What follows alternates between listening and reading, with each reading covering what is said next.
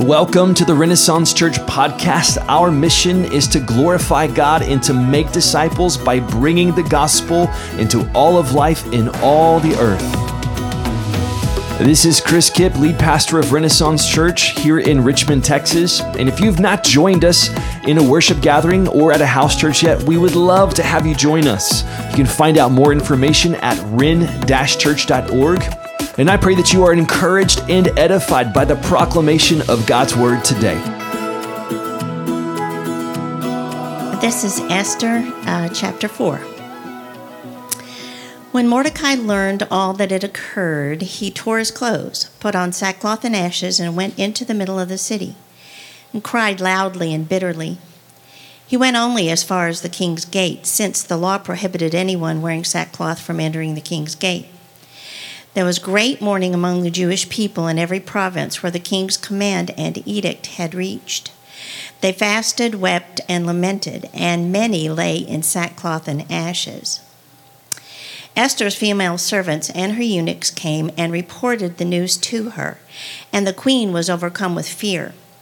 She sent clothes for Mordecai to wear so that he would take off his sackcloth, but he did not accept them. Esther summoned Hathach, one of the king's eunuchs who attended her, and dispatched him to Mordecai to learn what he was doing and why. So Hathach went out to Mordecai in the city square in front of the king's gate. Mordecai told him everything that had happened, as well as the exact amount of money Haman had promised to pay the royal treasury for the slaughter of the Jews. Mordecai also gave him a copy of the written decree issued in Susa ordering their destruction, so that Hathach might show it to Esther, explain it to her, and command her to approach the king, implore his favor, and plead with him personally for her people. Hathach came and repeated Mordecai's response to Esther. Esther spoke to Hathach and commanded him to tell Mordecai all the royal officials and the people of the royal provinces know that one law applies to every man or woman who approaches the king in the inner courtyard and who has not been summoned, the death penalty, unless the king extends the golden scepter, allowing that person to live. And I have not been summoned to appear before the king for this last 30 days. Esther's response was reported to Mordecai. Mordecai told the messenger to reply to Esther, "Don't think that you will escape the fate of all the Jews because you are in the king's palace. If you keep silent at this time, relief and deliverance will come to the Jewish people from another place. But you and your father's family will be destroyed. Who knows, perhaps you have come to the royal position for such a time as this." Esther sent this reply to Mordecai, "Go and assemble all the Jews who can be found in Susa and fast for me. Don't eat or drink for 3 days, night or day. I and my female servants will also fast in the same way. After that, I will go to the king even if it is against the law. If I perish, I perish." So Mordecai went and did everything Esther had commanded him. This is the word of the Lord. So Esther is an interesting book of the Bible because it is a book that never mentions God directly. I don't know if you knew that, but it's a book that implies the presence and the providence of God. And we have this incredible woman named Esther that we're going to be looking at today in Esther chapter 4. And this is week 3 of a series called Hungry for God. And what we're doing in this series is we're preparing ourselves for a season of prayer and fasting that we're joining with churches around the city of Houston in an initiative called Awaken Houston. And what we're challenging people to do is that every one of us would consider in the month of February, how might we do what is almost unthinkable in the town that is known not for great landmarks, not for great topography, not for mountains. It's known for food. We live in the land of Tex-Mex, of Thai, of every ethnic food you can imagine, plus Texas, the land of steaks and potatoes, right? And yet here we are talking about fasting in prayer. to consider how we might make space in our lives and that we might grow hungry for God, for him to move. And so what we're doing is we're looking at these moments in Scripture where there was a call for prayer and fasting. And we heard that in the passage today, that they're calling for prayer and fasting, that Mordecai, he drops down at the king's gate and he's in the sackcloth, right? He's in ash and he's fasting, he's praying. And Esther, she says, call the people together, right? Have them fast and pray, because they needed God to move in power. And we're asking God to do the same thing in our city in this Awaken Houston initiative. And today we're talking about relinquishing. That's the title of the message today, is to relinquish. And I just want to tell you what that means, because you probably don't use that word every day in your regular talking. To relinquish means to leave behind, to give up, release, or to yield, right? It's just to kind of let something go, to relinquish it. And we have this woman, Esther, in the story, who is the beauty queen. She was the fairest in the land. If you know the story of Esther, the King Xerxes, at that time, the Persian ruler, his queen, Vashti, had denied coming out. So he had called her and she said, no thanks. And so he calls together his buddies and they're like, what are we going to do? The queen's not going to, obey me. And they talked him into deposing her and holding Bachelor Season 1. Okay, that's what happened. They issue this royal edict. They call out all the beautiful young ladies from the land. They put together this group, and he just kind of one by one has his date with every one of them. And at the end, he picks one, and Esther is the winner. She is the winner of Bachelor Season 1. She is the fairest in the land. And before she could ever see him, she spent a year of preparation of like oils and anointing and different things to prepare her beauty for an entire year. Now imagine that. Imagine, ladies, imagine just your whole year was given to being pampered, right? Just developing your beauty for an entire year. That's what she did. So we have this beauty queen who is brought with this incredible challenge before her.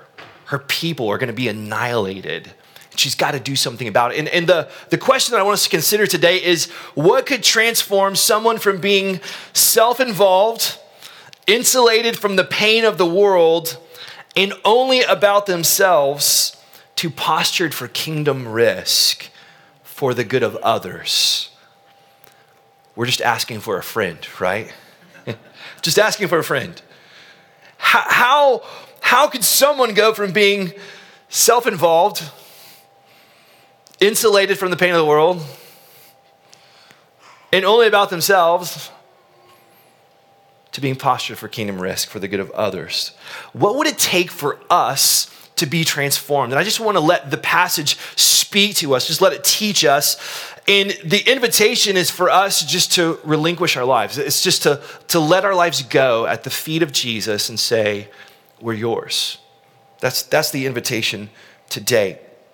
So I want us to look at this story, and starting back in verse 1 of chapter 4, we see that Mordecai learns of this terrible edict that has come about from Haman. Haman was one of the royal advisors. Haman was an anti-Semite. Mordecai was a Jewish man who was Esther's cousin that raised her.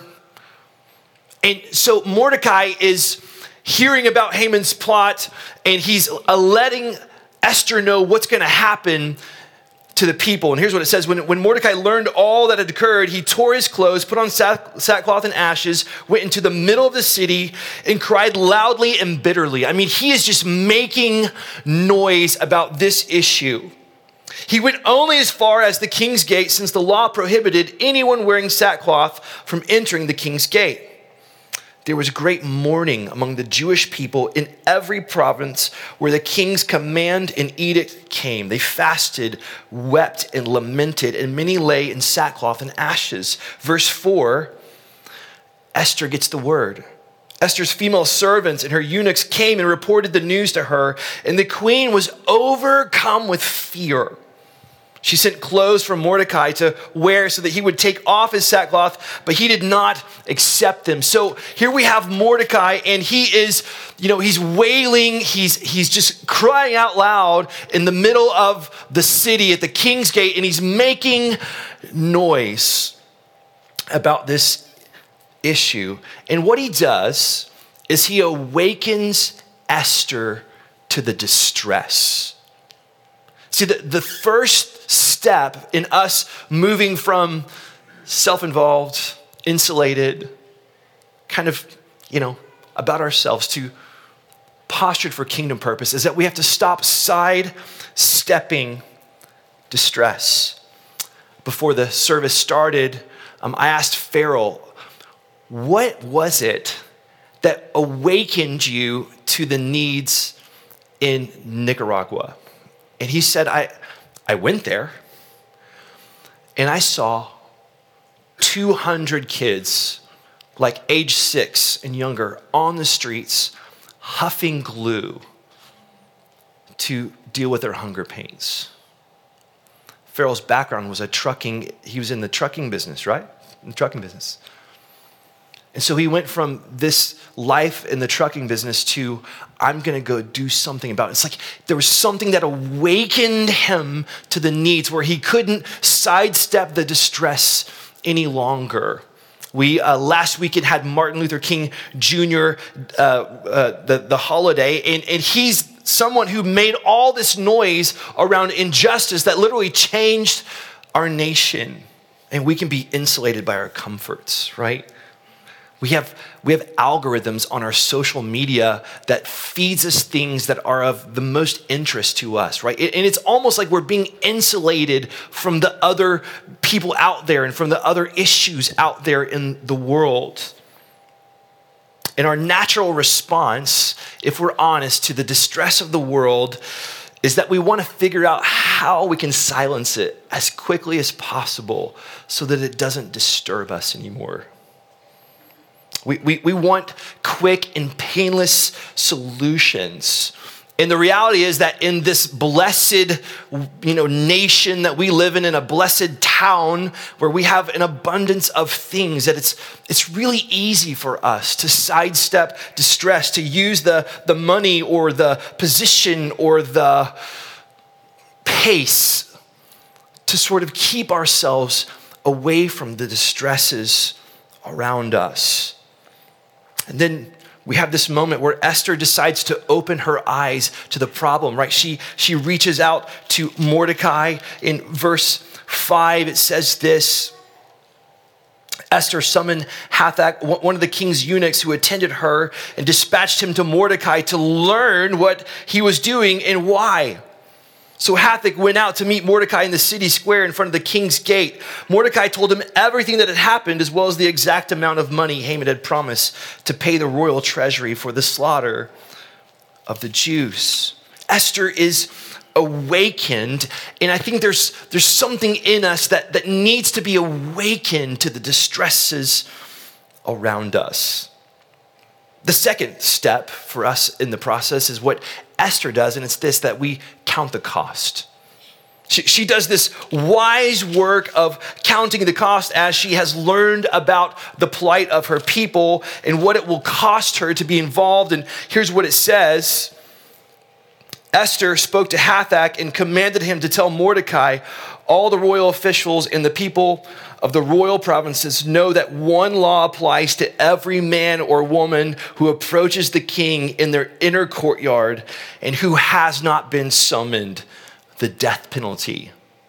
She's counting the cost. Here's what it's going to take. Like if I'm going to step into this distress, if I'm going to do something about it, I need to be really honest about what it's going to cost me. She said, I've not been summoned to appear before the king for the last 30 days. By the way, kings at that time, like monogamy was not a thing. Okay, so the fact that she was queen and had not been summoned for 30 days did not mean that the king was lonely and was looking forward to seeing her. And so she knew, like, this is a great cost to me. There is a potential that he does to me what he did to his previous queen, which is get rid of her. I could be killed for this. And so she reports her response to Mordecai. She counts the cost. And I think the reality is that we have to avoid rosy optimism when it comes to the distresses of our world. Right? It's so easy when we hear, someone come in and talk about the, distress of human trafficking, or if your heart's been moved towards foster care, towards adoption, or towards another type of ministry or mission or organization. A lot of times there's something in us that's like, oh, wow, let's go. But there's not that count costing thing. And people who have stepped into those kinds of callings without counting the cost will tell you, like, it's hard, right? There's so much in there. There has to be a reorienting of our lives towards the needs and the real cost of stepping into these distresses. I was reading this week in my personal reading, just Luke chapter 14, and Jesus is having, like, all these multitudes are traveling with him. It's like what we call the rock star phase of his ministry. It's all these people love Jesus and they want to be around him. And so he's with his disciples, but there's this whole crew. I don't know how many people that are traveling with him at this time. And there's a moment where Jesus looks at them, right? And he says some pretty hard things. He says, whoever does not bear his own cross and come after me cannot be my disciple. Wow, that's a great way to kill a crowd, Jesus. He gives two examples. One, building a tower without first counting the cost. The second example was a king who would wage a war without first considering his odds of winning the war, if he had enough troops, if he had enough supplies. And he's telling them, look, I want you to follow me, but if you're going to follow me, I want you to count the cost. So we have to stop sidestepping the distress, and we have to count the cost just as Esther did. And the third thing is this: we have to consider the alternative. Esther does this starting in verse 12. Esther's response was reported to Mordecai. Mordecai told the messenger to reply to Esther, don't think you will escape the fate of all the Jews because you're in the king's palace. Meaning, look, this isn't just about those people out there that you're insulated from because of this life in the palace that you're enjoying. Look, this is going to affect you too. If you keep silent at this time, relief and deliverance will come to the Jewish people from another place. Did you catch that? Let me say it again. If you keep silent at this time, relief and deliverance will come to the Jewish people from another place, meaning this: look, Esther, God's going to get this thing done, but he's positioned you to be a key player in this. Don't miss the opportunity. That's what he's telling her. Like, God's going to get it done, but he's positioned you. Don't miss this opportunity. Consider the alternative. It's like a train on a track. It's like these purposes of God are going to get completed. God knows how to get the job done. Nothing will stop his kingdom purposes. But you and I, we're standing on the platform and the train is coming by. And the opportunity for us is like, will we join in? Will we step into what God is doing?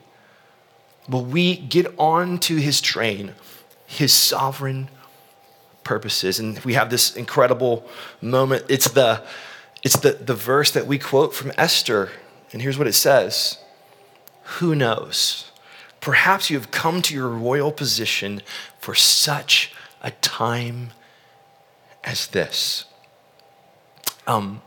Probably all of us have some stories in our life where we got invited to do something, right?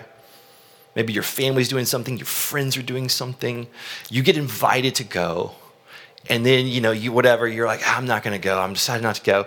And then you get all the like text messages with the pictures of all the stuff you missed out on, right? And they're like, oh, we saw a celebrity and we took a picture of them. And you're like, oh my, it's like whatever. Like you missed out on this great moment. And that's what he's saying. He's like, look, there's something happening here that God's doing. Don't miss this. Like, don't miss this opportunity. It's like FOMO, right? Fear of missing out.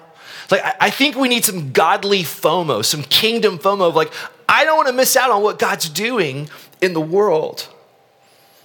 God's positioned you wherever you are, whatever you do, whatever work you do, if you stay home with your kids, whatever industry you work in, whatever friends you hang out with, whatever people you see regularly, God has positioned you for a purpose. And he wants to use you. And consider, what if you could actually be used by him to do something amazing? I was listening to a friend, and he was talking about what if you had lunch with future you? So imagine you have a lunch scheduled on your calendar. You don't know who it is. You're just going to go show up at this restaurant. You show up to the restaurant, you sit down, and it's you from like 800 years in the future. And just imagine, so like on the other side of death, the resurrected in eternity you comes back and talks to you today. Like, what do you think that person would tell you? You, 800 years from now, like what would you tell yourself today? And here's what he said. He goes, I think future me would say, you were really, really, really concerned about a lot of things that don't really matter.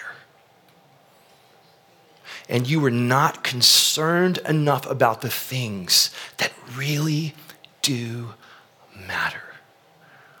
Consider the alternative. God's positioned us for his purposes wherever we are, and he wants to use us. So we have the stop sidestepping distress. We have to count the cost. We have to consider the alternative. But lastly is what Esther does in verse 15. Here's what she says. Go and assemble all the Jews who can be found in Susa and fast for me. That's what she says, fast for me. Don't eat or drink for 3 days, night or day. I and my female servants will also fast in the same way. After that, I will go to the king, and even if it is against the law, if I perish, I perish. So Mordecai did everything Esther had commanded him. She takes a prayerful plunge. I mean, she just dives right in. If I perish, I perish. She's going to go for it, right? She's going to step out in faith and take this prayerful plunge. The pampered beauty queen makes a surprising change, risking her life for the good of others, to take a kingdom risk. And just notice the role that communal fasting plays. And it's like this. It's like a dress rehearsal. She's going to relinquish food and drink and pray to prepare her for relinquishing her life for what God is calling her to do.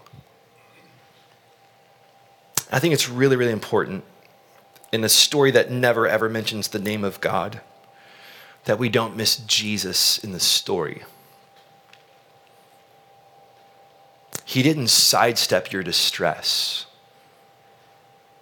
Jesus, sent by the Father, steps into our mess of humanity. He comes in the flesh for us that we could see him. He knows it's going to cost him dearly. He considered the alternative, right? In the Garden of Gethsemane, he's there and he's got his friends and he's like, let's pray together. Come on, guys. And they all fall asleep. And he cries out to the Father and he says, Not my will, but yours be done. Not my will, but yours be done. Jesus, he doesn't sidestep. He knows the cost. He steps in. He gathers the people to pray. He willingly relinquishes his life in love for our benefit. And here's the thing. When you understand that Jesus did that not just for people out there, but for your own heart, when that lands on you, when you understand that Jesus did that for you, there's something that changes in us, that shifts in us, where we are willing to say, not my will, but yours be done. I relinquish my life to you. Friends, there's so many things to grip our hearts. There's so many incredible ministries. There's the lostness of our community. There are people, I heard a story this week of a family here in our community that is going back and forth to Miami, and they are, the wife is shaving her head. They're putting on white clothing, and they are offering animal sacrifices to Santeria because they just want their child to be better. We have people crying out for spiritual solutions to things that they don't even know what to do with. There's a need. There's a need in our community. In a 5-mile radius where there's 200,000 people, and 120,000 of those people are unclaimed by any religious group of any kind. The harvest is plentiful. The workers are few. There are ministries like we got to hear about today, Hope Project, where we can make a difference. And the question is, God, what do you want me to do? How are you positioning me? I'm willing to count the cost and to relinquish my life to you because Jesus has already done it for me.